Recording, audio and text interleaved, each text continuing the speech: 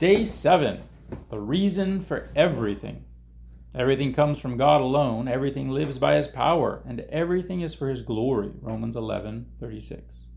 The Lord has made everything for his own purposes. Proverbs 16:4.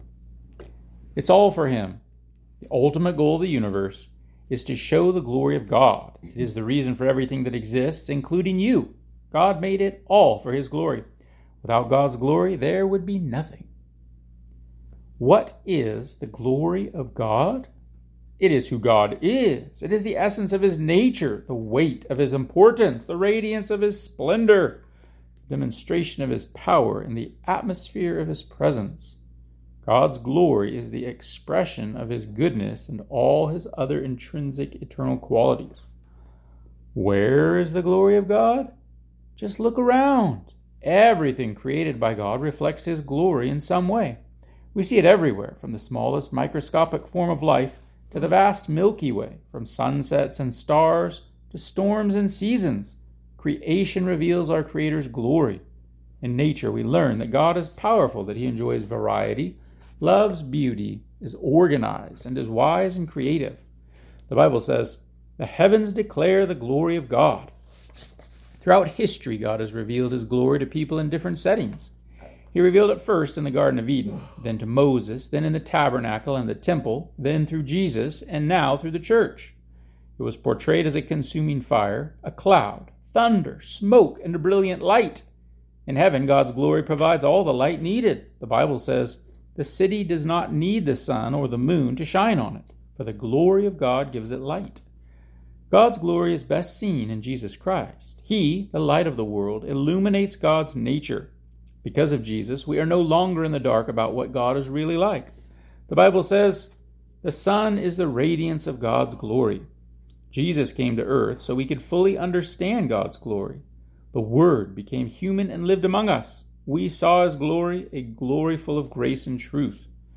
God's inherent glory is what he possesses because he is God. It is his nature. We cannot add anything to this glory, just as it would be impossible for us to make the sun shine brighter. But we are commanded to recognize his glory, honor his glory, declare his glory, praise his glory, reflect his glory, and live for his glory. Why? Because God deserves it. We owe him every honor we can possibly give. Since God made all things, he deserves all the glory. The Bible says, "You are worthy, O Lord our God, to receive glory and honor and power, for you created everything." In the entire universe, only 2 of God's creations fail to bring glory to him: fallen angels, or demons, and us, people. All sin at its root is failing to give God glory. It is loving anything else more than God. Refusing to bring glory to God is prideful rebellion, and it is the sin that caused Satan's fall, and ours too. In different ways, we have all lived for our own glory, not God's. The Bible says all have sinned and fall short of the glory of God. None of us have given God the full glory he deserves from our lives. This is the worst sin and the biggest mistake we can make. On the other hand, living for God's glory is the greatest achievement we can accomplish with our lives. God says, "They are my own people, and I created them to bring me glory." So it ought to be the supreme goal of our lives. How can I bring glory to God? Jesus told the Father, "I brought glory to you here on earth by doing everything you told me to do." Jesus honored God by fulfilling his purpose on earth. We honor God the same way.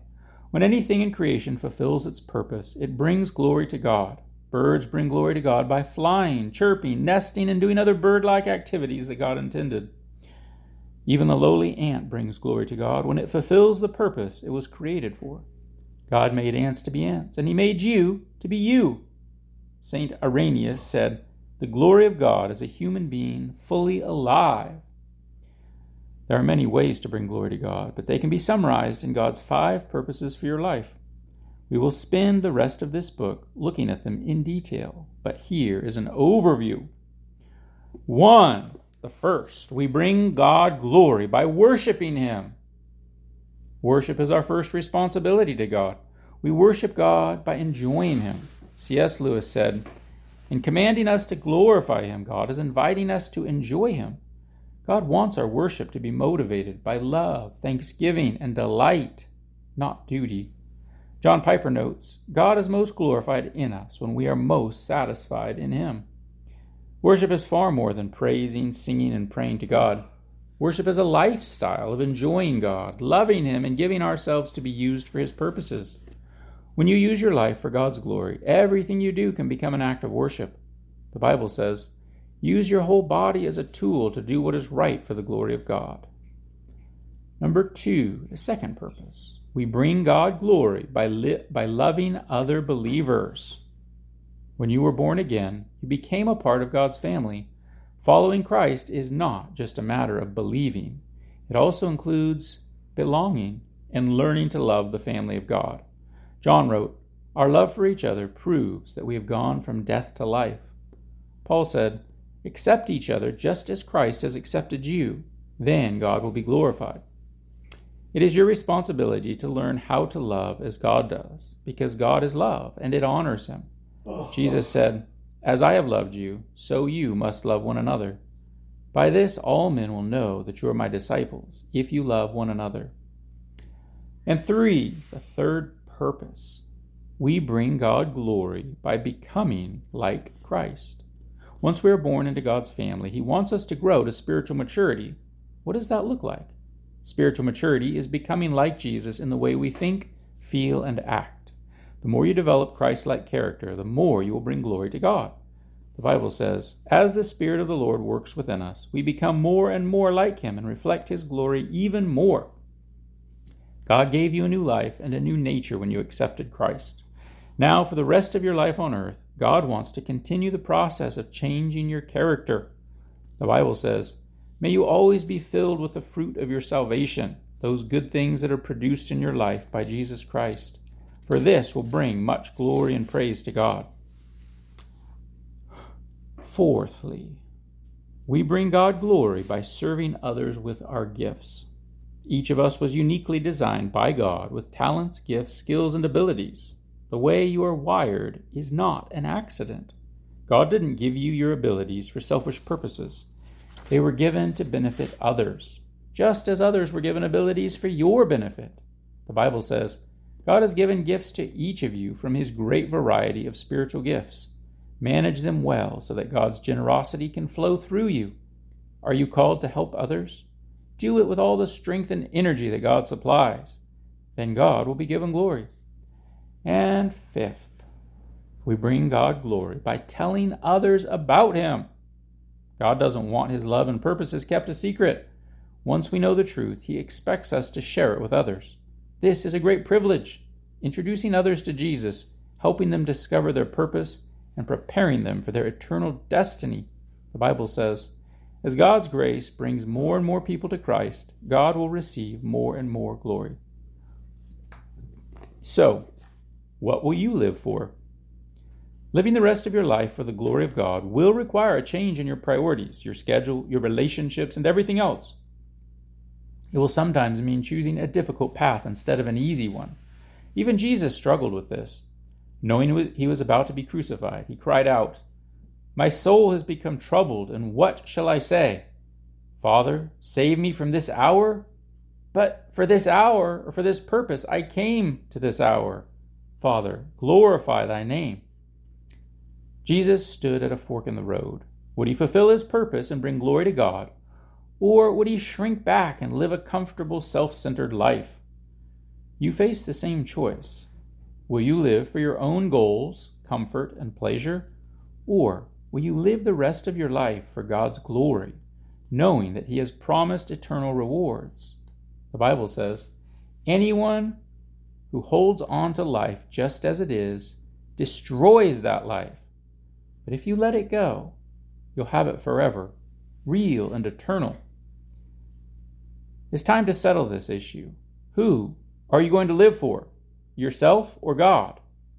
You may hesitate, wondering whether you will have strength to live for God. Don't worry. God will give you what you need if you will just make the choice to live for Him. The Bible says, everything that goes into a life of pleasing God has been miraculously given to us by getting to know personally and intimately the one who invited us to God. Right now, God is inviting you to live for His glory by fulfilling the purposes He made you for. It's really the only way to live. Everything else is just existing. Real life begins by committing yourself completely to Jesus Christ. If you're not sure you have done this, all you need to do is receive and believe. The Bible promises, to all who received Him, to those who believed in His name, He gave the right to become children of God. Will you accept God's offer? First, believe. Believe God loves you and made you for His purposes. Believe you're not an accident. Believe you were made to last forever. Believe God has chosen you to have a relationship with Jesus, who died on the cross for you. Believe that no matter what you've done, God wants to forgive you. Second, receive. Receive Jesus into your life as your Lord and Savior. Receive His forgiveness for your sins. Receive His Spirit, who will give you the power to fulfill your life purpose. The Bible says, whoever accepts and trusts the Son gets in on everything, life, complete and forever. Wherever you're reading this, I invite you to bow your head and quietly whisper the prayer that will change your eternity. Jesus, I believe in you and I receive you. Go ahead. If you sincerely meant that prayer, congratulations. Welcome to the family of God. You are now ready to discover and start living God's purpose for your life. I urge you to tell someone about it. You're going to need support.